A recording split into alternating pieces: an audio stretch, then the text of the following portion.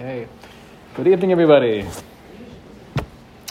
A very special thank you to the Greenwald Mishpacha for sponsoring tonight's class. They are sponsoring in honor of Mrs. Greenwald's mother's second yard site, Leah Bas Dov Ber, which will be taking place the 15th of Cheshvan, and also in honor of a cousin of the Mishpacha, Mordechai ben Yitzchak Henach, whose yard site is actually this evening. So both of their Heilig and Neshamas, Mrs. Greenwald's mother, Leah Bas Dov Ber, and Mordechai ben Yitzchak Henach, they should have an aliyah through our Limud HaTorah and through the general continued growth of the Greenwald family.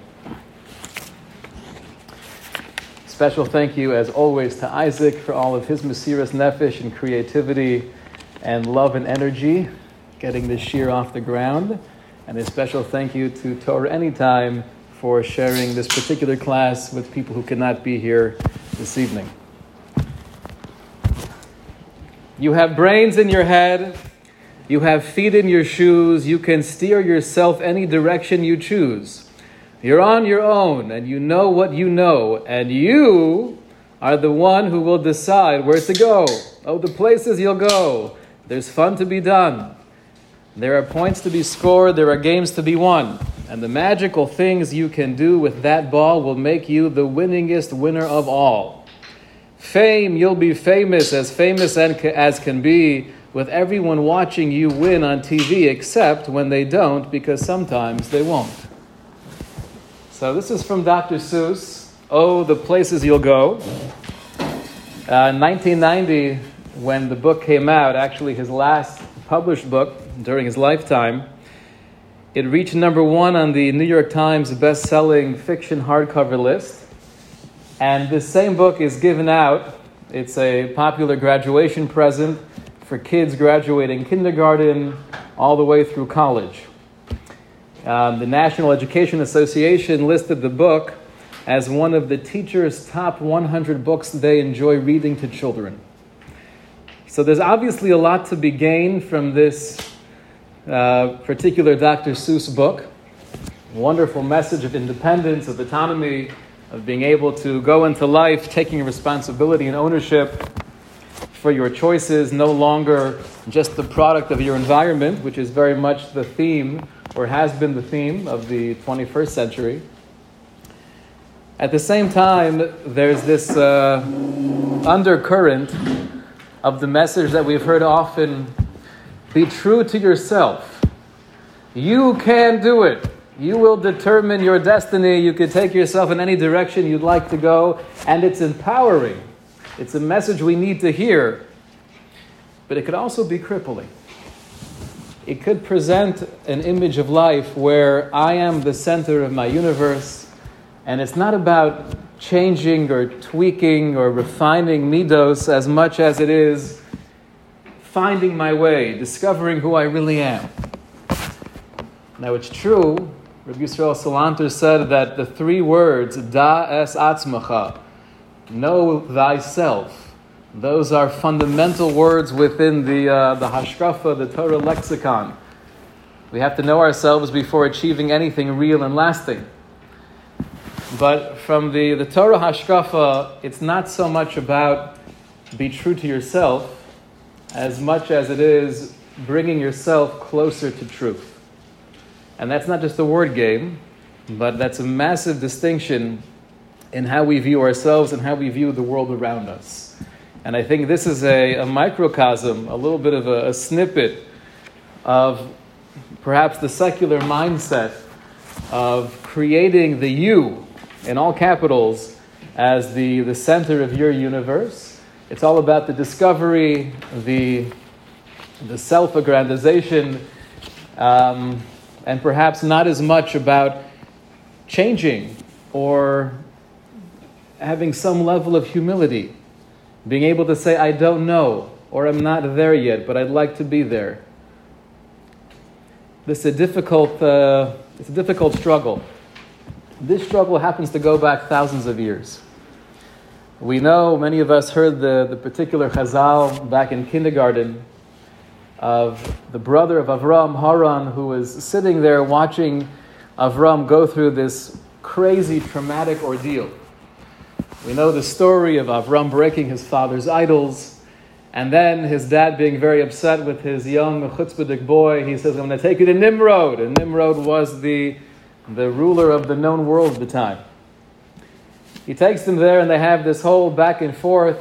Avram is trying to convey the message that Avodah Zarah is silly, that your whole way of life, your religion, your theology doesn't make any sense. Nimrod is frustrated, so he says, you know what, I've had enough of this conversation. I'm going to throw you in the fire, and we'll see if your God wants to come and save you. So that's what happens. Throws him in the fire, and the whole time the Chazal tell us, Haray Talman Haran Kam Polug, that Haran was standing there, Polug, which means he was divided. He wasn't sure. What was his dilemma? Amar, he said, Manavshach, Im Natzach Avram. Let me see what happens. If Avram wins, Ana Amar Min Avramana, then I'll say that I'm on Avram's team. V'im Natzach Nimrod, and if Nimrod wins, then Ana Amar de Nimrodana, then I'll be able to say that I'm on Nimrod's team. Kivin Sheir Avram Lekivshan Ha'esh V'nitzel. As we know, Avram is thrown into the fire and he's unscathed. He walks out miraculously. Then suddenly they turn to Haran and says, okay, you're his brother. What team are you on? And at that point, he says in confidence, I'm together with Avram. They throw him into the fire, and we know the tragic end of the story, that he dies. Now, it's interesting when Chazal speak about the death of Haran, it's usually in the somewhat negative way. Right? Haran didn't have that much emunah. He was waiting on the sidelines. He was waiting to see what Avram would do and if Hashem would perform a miracle. And only then he was able to say, you know what? I'm together with my brother Avram. So because he didn't really believe, that's why he wasn't zocheh to a miracle. He didn't deserve to be saved in a supernatural way. Now, it's a little bit strange because, just to give him some credit, maybe he wasn't on the same caliber, that same ironclad bitachon that his brother had, but he was still willing to be thrown into the fire. Why is that different than any other Jew throughout history who's been willing to give up their life for the sake of kavod shemayim? You could argue, well, in this case, he only was willing to do it because he thought he would survive. And that's true. But even if you think you're going to survive, it's still a pretty scary thing to be thrown into a fiery furnace. Right? It's not something we would choose to do for fun. So Shalom Shadron was bothered by the question, granted he didn't deserve a miracle like his brother, but why is he always spoken about in somewhat of a negative way? So Shalom Shadron makes the following diuk. He points out the particular words of this Chazal, and they're very powerful. Chazal don't tell us that Haran wasn't sure, and he was deciding to see which mahalach, which path in life made more sense. But rather, when we read it carefully, it says he was plug, he was divided. Amar, and he said, if Avram wins, if he's okay and he's saved, not then I will believe more in the God of Avram. Then I will feel more of a conviction to follow my brother's hashkafas achayim. But rather, he says, Ana Amar min Avramana. Oh, if Avram is good, then I'm going to say I'm on his team. And if Avram doesn't come out okay and he's burned to death, then Ana Amar, then I'm going to say I'm on Nimrod's team. But he had no real motivation. He had no real thought of actually changing. It was, how do I get out of this in the most beneficial way? How can I be on the winning team? Let me see where the wind blows me. And that explains with Shalom Shadron. He says when it comes to Emunah, there are infinite levels of Emunah, like we spoke about in the Sunday morning shir. And it could be that he was far away from Avram Avinu, but what he was doing was something very different than just lacking a darga, lacking a level of faith. He was using it as a sport. He was using his verbal conviction more to put himself in the right place, to use it as a strategy for where can I be best suited, where can I gain the most out of my decision. That said, HaKadosh Baruch Hu, that's nothing. Emunah is not a sport. And that's why they speak about Har in a negative way. So much of the time, when we're trying to make big decisions or smaller decisions, it's not really about asking ourselves honestly, what's the right way to live? But sometimes the question is more, what's the right way to be perceived? Or it may not be as much of, what's really the best thing for my child? But it's more about, how will they look at us if we make this decision? So the Ana Amar, this approach of Haran, waiting on the sidelines, just trying to strategize what makes the most sense for me to get myself in the best position without really being a truth seeker, without trying to discover the emes within or without. So that's something HaKadosh Baruch Hu says, we're missing the boat. Life is not about positioning ourselves in the best possible way to hopefully achieve the most prestige. It's about searching for truth in a very real and honest way. Naturally, we think or we feel that when people like us, that's an indication that we're doing something right.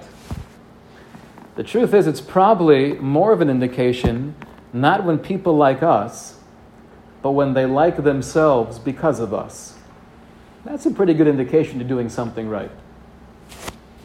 We live in a world, though, where it's Ana Amar. I just have to make sure that I'm perceived in this particular way, and then I'm okay. I want to share with you, this is part of David Brooks. He has a book, The Road to Character, where he speaks about many interesting studies, but he speaks about in his assessment kind of the issue, the struggle that we're going through in the last 20 years or so. He writes, any hyper-competitive system built upon merit is going to encourage people to think a lot about themselves and the cultivation of their own skills. Subtly, softly, and pervasively, this system instills a certain utilitarian calculus in all of us, meaning to say that each acquaintance becomes an opportunity to advance your status and professional life project. Even in our free time, it's not so much about I want to hang out with you because we're friends and I'm longing for that connection, but part of me, at least in the back of my head, I'm thinking, this could be useful to get me to the next step. We're all together at the Kiddush or at the business meeting. What's pushing me more in this direction to have a conversation with these people than in this direction to have a conversation with those people? Oftentimes, if we dig deep within us, it comes down to the question of, who am I gaining more from? Who will bring me to that place where I'm going to feel better about myself? He writes, I think, very meaningfully, that the word character, which is not used that much anymore, but he said the word character has changed. It's used less to describe traits like selflessness, generosity, self-sacrifice, and other qualities that sometimes make worldly success less likely. And instead, it's used to describe traits like self-control, grit, resilience, tenacities, qualities that make worldly success more likely. So even when we speak about character, even when we talk about the tikkun hamidos, oftentimes we're focused on perseverance, on all of the things that can at least potentially bring success in how we in Olam Hazeh view success.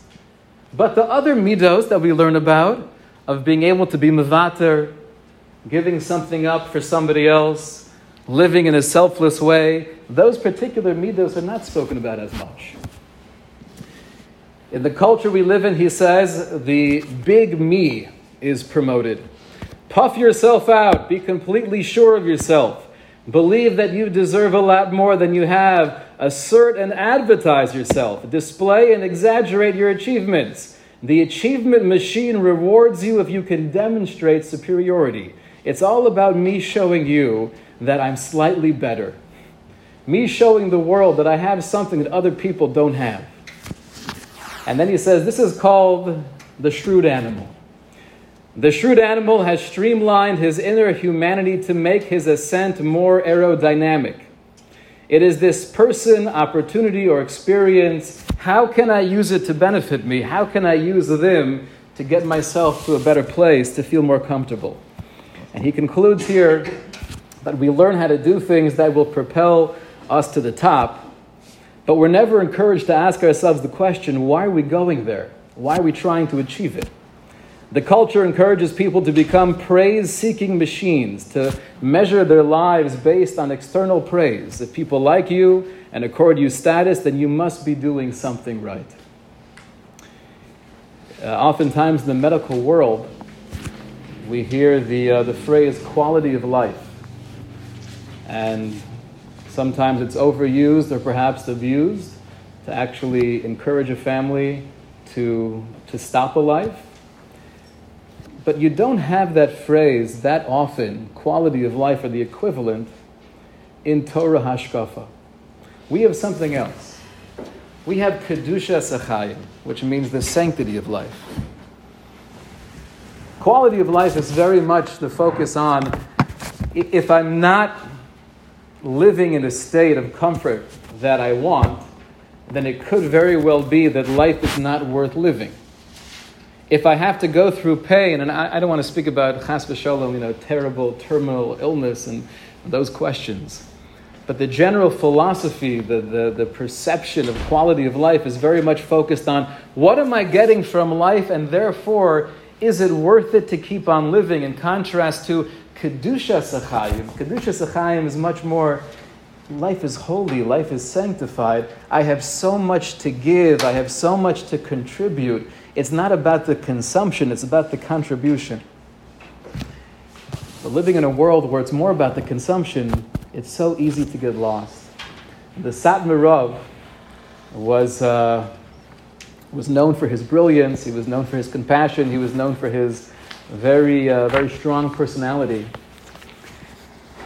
Towards the end of his life, he was at a wedding where there was a barchan, there was a comedian.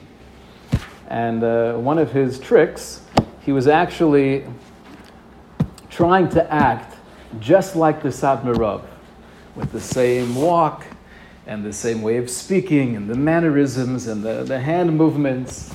And it was so good. And everyone was looking and they were laughing and they were appreciating it. It was all done with tuv tam v'das in a very respectful way. But the Badchin, the comedian, looks over at the Satmar Rav and he sees that he's getting teary-eyed. And a tear goes down his cheek. So he quickly concludes the skit. He runs over to the Satmar Rav and he starts begging forgiveness. Please, Rebbe, Mechila, I feel terrible. I wasn't trying to make fun of the Rebbe at all. I thought it was a cute shtick. It was a nice thing. I feel so bad that I made you feel bad. The Satmar Rav said back, Chas v'sholom, right? God forbid. I wasn't getting emotional because I was taking it personally. Trust me, I wasn't taking it personally. But you got me thinking, you were so good at pretending to be me. I started asking myself, maybe I'm also pretending to be me. If he could do it, maybe I could do it. So living in a world where it's about the external prestige, the perception, the facade, it's about Ana Amar, what I could say to place myself in the right place with the right people in the right group, and not as much about how am I living? What am I really striving for? Am I being honest and sincere in my relationships? Do I really care about my child, or am I being pulled in many different directions with different calculations that have nothing to do with my child? Why do we want so much? Why do we want so much for ourselves? Why does that play such a role consciously or at least subconsciously in our lives? And is there a way to stop wanting so much? To be mistapik bechelko, to feel a sense of serenity, to feel I have what I need? Or is it just part of the human condition? This is how Kadosh Baruch Hu made us.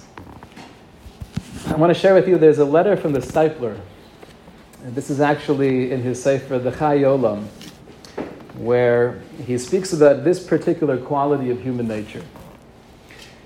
He says, La'olam yargish ha'adam shu chaser ma. We're always feeling, naturally, that we're lacking something. La'olam hu roa atzmo nigzol v'nifchas me'erko. I feel that my status has been diminished. I'm deserving more than I'm actually getting. But then even once I work my way up the corporate ladder, in whatever my field of desire is, and I'm getting more recognition or I'm getting more appreciation, somehow instead of quenching my thirst, that only enhances my thirst. Yigdal tzimono liskabe lisader. In a sense, the more we have, the more we consume. The more we consume, then the more we need. And the more we need, that means the less we have. So where does this whole cycle come from? Why do we want so much, and therefore why do we feel that we're constantly lacking? The analogy the Steipler gives is someone who's extremely thirsty, and all you have to drink is salt water. Speaking of drinking, I take a quick sip of the seltzer. My 3-year-old daughter loves seltzer. That's her drink of choice, which I guess is better than soda. But she'll walk around the house. We have to hide them from her now. She'll have 2 cans with 2 straws, drinking 2 at the same time. So I asked her yesterday, which one do you like better? One was, they have cool flavors now, right? Very interesting, intriguing flavors. It was strawberry and something, and watermelon and cucumber. And her answer was, I like them both together, only together. But the analogy the Steipler gives is, if we're thirsty and we drink salt water, it might feel like it's quenching our thirst in the moment, but ultimately, I'm going to be a lot more thirsty afterwards. That's really our experience in this world. So now he has the philosophical question of the evening, which is, this is the double underlined part on page 4, Ume'ata halo nosim leiv. Let's think about this for a second. Madua v'lama nitein lanu tzimon otzum kazeh. Why would a Kadosh Baruch Hu implant within us this yearning, this thirst for so much that we can't have, and the more we have, the more we want? Shelo yimsa menuchas hanefesh kol yemei chayev, where it's very difficult just to achieve a sense of tranquility. We're always wanting more. So the simple answer to this question would be, this is the nisayon of life. This is the challenge of this world.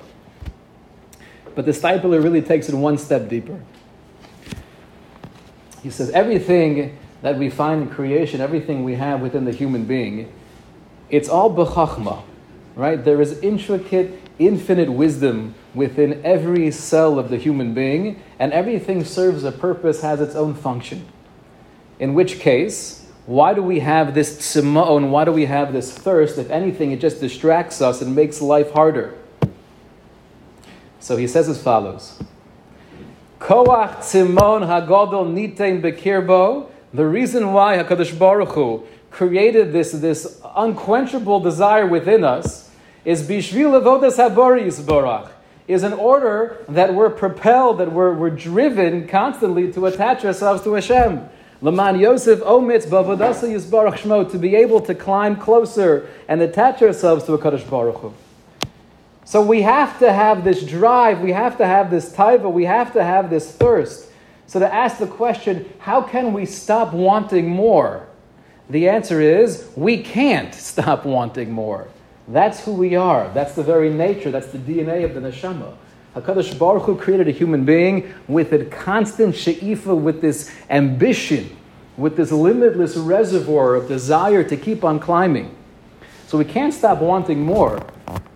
But says the Steipler, the one thing we have control over is, what do we want? So if we allow ourselves to fall into the consumer mindset, where pretty much I'm here for a short time, I want to maximize my pleasure and my accomplishments, I want to get the prestige and the appreciation as much as possible. So I'm taking that desire and I'm throwing it towards that mayim maluchim, the salt water, where I'm never going to feel svia. I'm never living, he says, kedei svia, to the point where I'm actually satisfied. We do have the Bechira, though. We have the ability to channel that same desire towards Ruchnius. Now, Ruchnius is a very vague word, but if we were to bring it down a couple of levels, if we channel that same desire towards somebody else, or something bigger than myself, then we don't fall into that trap of Mayim Maluchim. Because then I'm going to keep on wanting more, but everything I accomplish doesn't make me feel like I'm lacking more than I had previously. It brings a deep sense of simcha. Otherwise, says the Steipler, I'm living with a feeling of emptiness. I'm living with a sense of void.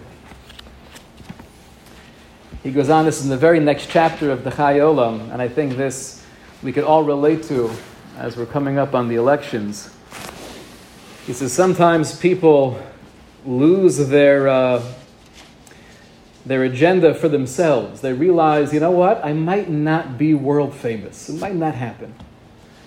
But I can't let go of that hunger in general, and therefore I attach myself to a movement or to a political party. He says in the olden days, people used to get into philosophy, and there were intellectual conversations and philosophical, problems that would be debated. Nowadays, we're not so into that. But instead, he says, we could attach ourselves to a movement, to a revolution, to a sports team.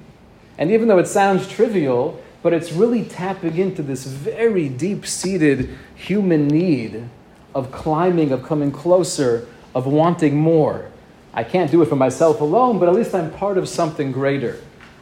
And he says, Ad shetokeya b'machshavto, you get so entrenched, you get so into your little group, to the point that kimishim misnaged la, that anyone who disagrees with your ideology, with your political stance, with your philosophy, roy lered lachayev, he doesn't deserve to live.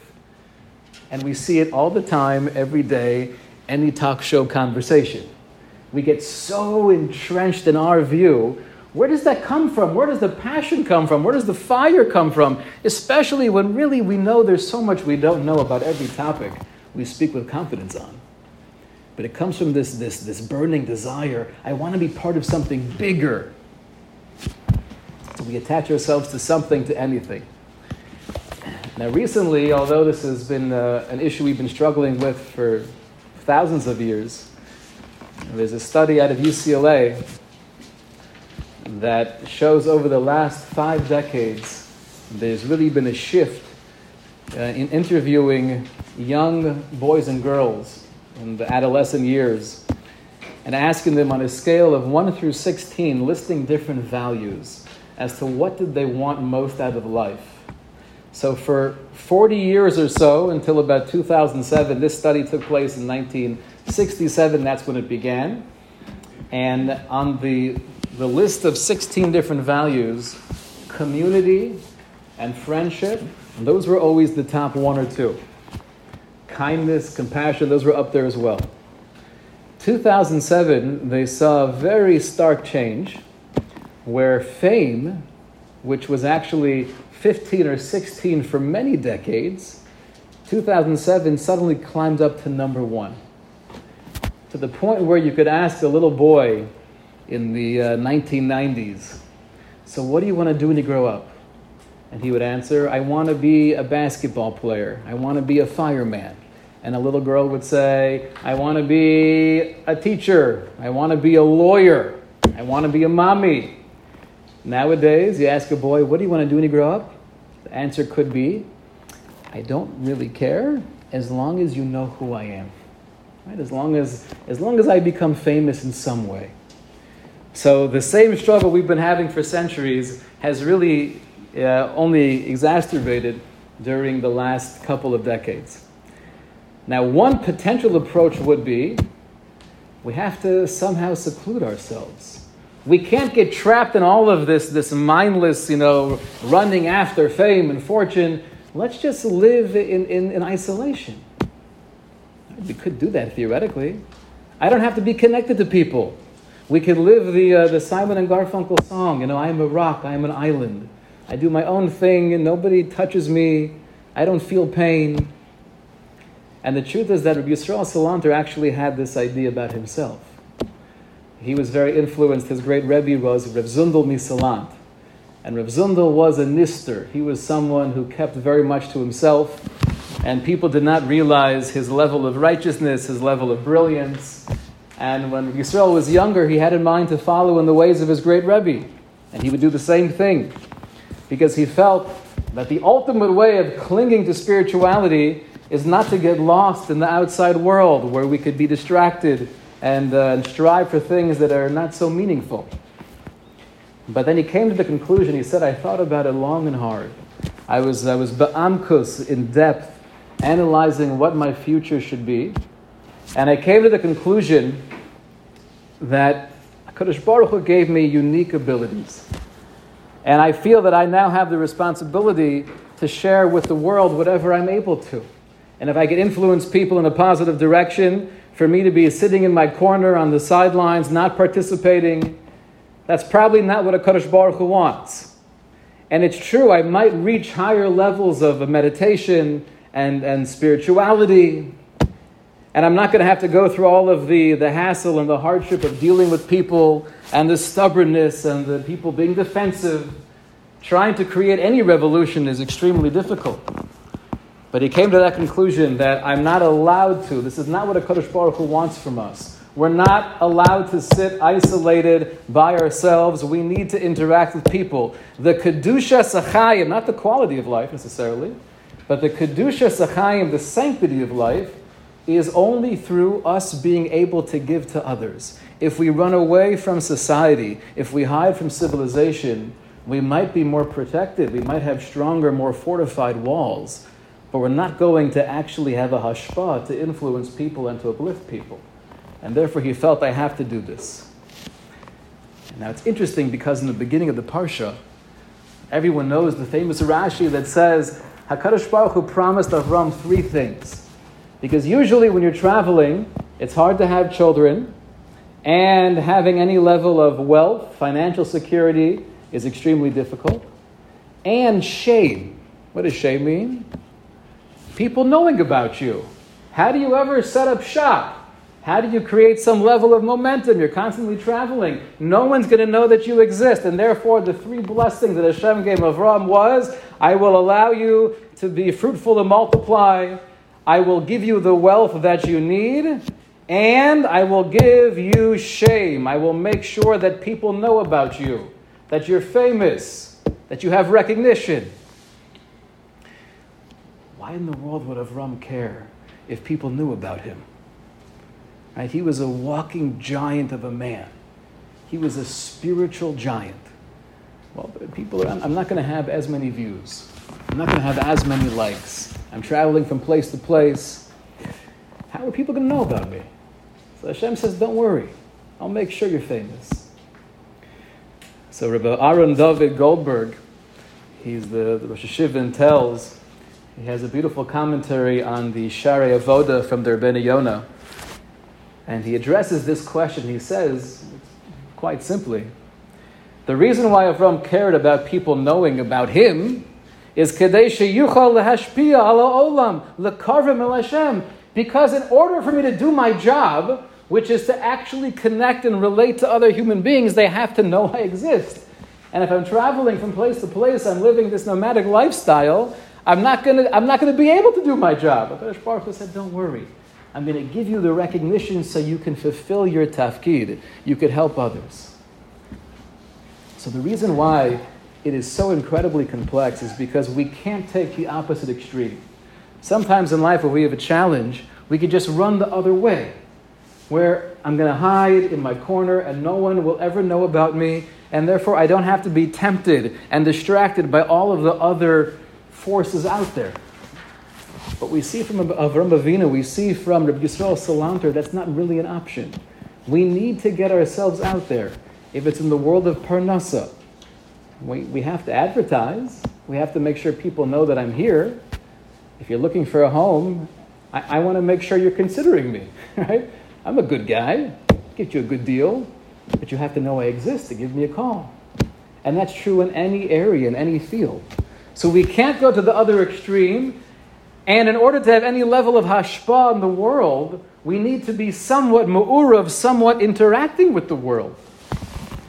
Right? There were some Gedolim in Europe who were of the opinion that when Jews would come to America, although obviously we look different and we have a unique garb, it shouldn't be unique to the point where no one will ever speak to you, and likely you'll never speak to anybody else, because then you're crippling your ability to actually have a connection on some level and to be mashpia and to influence others. So the reason why it's so incredibly complex is because we can't go to the other extreme, we can't hide. We have to be there in the real world, but somehow have the right intentions in getting ourselves out there. Not as a consumer, but as a contributor. I want to end with a piece from Rav Nachman Breslov. And I think this as just a practical way of staying focused. You know, it's a balance, it's a gesher tsar ma'od in everything we do in life. And to have the right intent and the right motivation, it requires a constant hisbodedus. Hisbodedus is a theme that's spoken a lot, often in the writings of Rav Nachman Breslov. And here in this particular teaching, he gives us kind of the Hisbodedus 101. I'm just curious, by a show of hands, who here has heard the concept of Hisbodedus? Who here has practiced Hisbodedus? Pretty good. Who here practices Hisbodedus consistently? That knocked everybody out. The truth is, right, there are many different paths in the Avodas Hashem. We spoke a while back about the Musar meditation, Musar b'Hispilus, the innovation of Rabbi Yisrael Salanter. And this is a very similar idea. There are definitely nuances. But I want to share with you the basic picture of Hisbodedus and how I think in this particular struggle of staying focused as a contributor in contrast to a consumer, Hisbodedus can be extremely helpful. He writes that Hisbodedus hu maila elyonu gedola min hakol. This is one of the most crucial things in our avodas Hashem. Dahainu likboa lo al kol panim shah o yoser lihisboded levado be'eza cheder o besada. To set aside at least an hour or more a day in a particular room or out in the field or the forest, and to do what? Ulefaresh sichaso beino lebein kono, and to speak directly to the Kadosh Baruch Hu. If there are tainas, if there are complaints, if there are issues, if there are relationships that are weighing us down, express everything. Pour out your heart to the Kadosh Baruch Hu. Levakesh ulischanein milefanav yisbarach, and to ask, to beseech, sheyikarvu elav la'avodaso be'emes, to pray, to ask Hashem to please bring me closer to your avoda, be'emes, which means in truth, in sincerity. Right? There's so many things we daven for, but how often do we daven that Hashem, please give me more emunah and bitachon. Please allow me to deal with the struggles of life in a more reasonable way. Please bring me closer in my avodas Hashem, that my tefillah can be more meaningful and that I can serve as a source of inspiration for those around me. Now, realistically, to set aside an hour or more a day, that's crazy. Okay? Unless you really have a lot of time in your hands, I can't imagine anyone having the ability to set aside an hour a day. But to make it at least user-friendly for us at this stage in life, a few minutes a day, where it's outside of the regular scheduled tefillah, it's not part of Shachris, Mincha, Mariv, and it's just speaking to Hashem in our own words. The reason I think this is so important, and he'll explain more in a moment, is because when we get lost in the consumer mindset, what's really happening is we're losing touch of ourselves. And that fear the Satmar Rav had of acting like the Satmar Rav, but not really being genuine, we could be living, impersonating ourselves for decades, but not really being ourselves. Now, the goal of life is not be true to yourself, but that's definitely a fundamental step to actually accomplish anything in Avodas Hashem. I have to know myself. So by just being real and expressing what I'm feeling and what I'm wanting to Hashem, that brings me back to the state of hakara, to recognition that could burst the bubble of the world of consumerism. He goes on to explain, he says, Levakesh leschanin milafanav yisborach sheyikarvu elav lavodas. We read that. Yi beloshin shemedabrim bo. He says this should not be in Hebrew, unless your native language, your mama lashon, is Hebrew. Otherwise, it should be in the language you feel most comfortable in. Beloshin Ashkenaz, right? He's living in a time and place where speaking Yiddish was their natural language. Shemesaprim medabrim bo kal v'korav yoser l'shaber libo. That's easier to feel the broken heart, to feel the actual emotion, because I'm saying words that I fully understand. So speak to Hashem in our own words. He says, however, although this might be an emotional hour, or at least in our world, an emotional 5 minutes, he says that needs to be in set times. He does say it should be daily, it should be consistent. But he advises, he cautions, Ushar hayom yiyeh b'simcha. But the rest of the day has to be b'simcha. It's okay to be brokenhearted. And like we spoke about last week, Korov Hashem lenishberei leiv, when we're actually broken and we're closer to Hashem than any other point in our life. But that's for a window open, window closed, and now Ivdu es Hashem b'simcha. That should be the majority of my mindset. Then he has the following question. He says, what if I have nothing to talk about? I'm going to stand there and feel extremely awkward. I don't have my siddur in front of me. It's not classic davening for all the people I know and love and want refuos and yeshuos. I'm just supposed to be speaking to Hashem. I don't have what to say. So Rav Nachman writes, Afal pichein, ze ba'atzmo tov ma'od. Being in that state, feeling awkward in front of Hashem, that's also very beneficial. The fact that I'm bringing myself to do something that I know can break mechitzos, that can bring me closer, and I know I want to speak, I want to pour out my heart, I'm just not feeling it right now. I'm not able to right now, either because I have too many other things in my mind, or just I'm not emotional, or perhaps I'm angry. Doesn't make a difference. The fact that I bring myself to the plate and I take the bat, even if I can't hit anything, but I'm stepping up to the plate. I'm showing myself and I'm showing HaKadosh Baruch Hu, I want to have this real, genuine relationship with you. He concludes, if you have nothing else to speak about with Hashem, you could just scream out, and you could be mischane, you could pour out your leiv and nefesh before Hashem, bemoaning the fact that I'm so removed from you. I can't even speak right now, but I want to come closer. We mentioned in the Shabbos morning drasha that the most dangerous thing in our avodas Hashem is not when we don't care, but it's when we stop caring that we don't care. So the fact that I can stand up before Hashem and say, I care. I want there to be this channel. I want there to be this kesher shel kayama that I can't really feel. And maybe even sometimes I have a hard time believing it's there. But I'm demonstrating my ratzon. This is what I want more than anything else.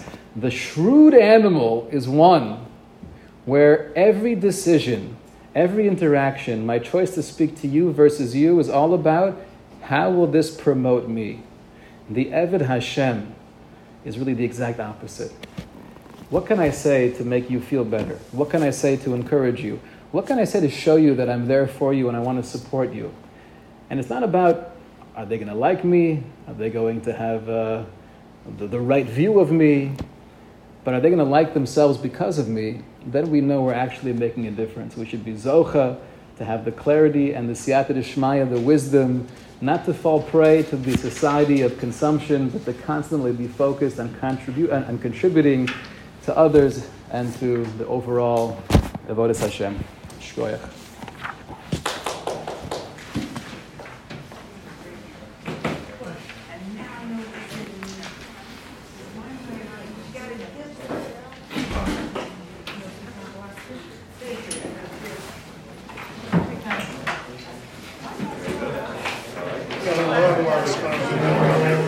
Over an hour long.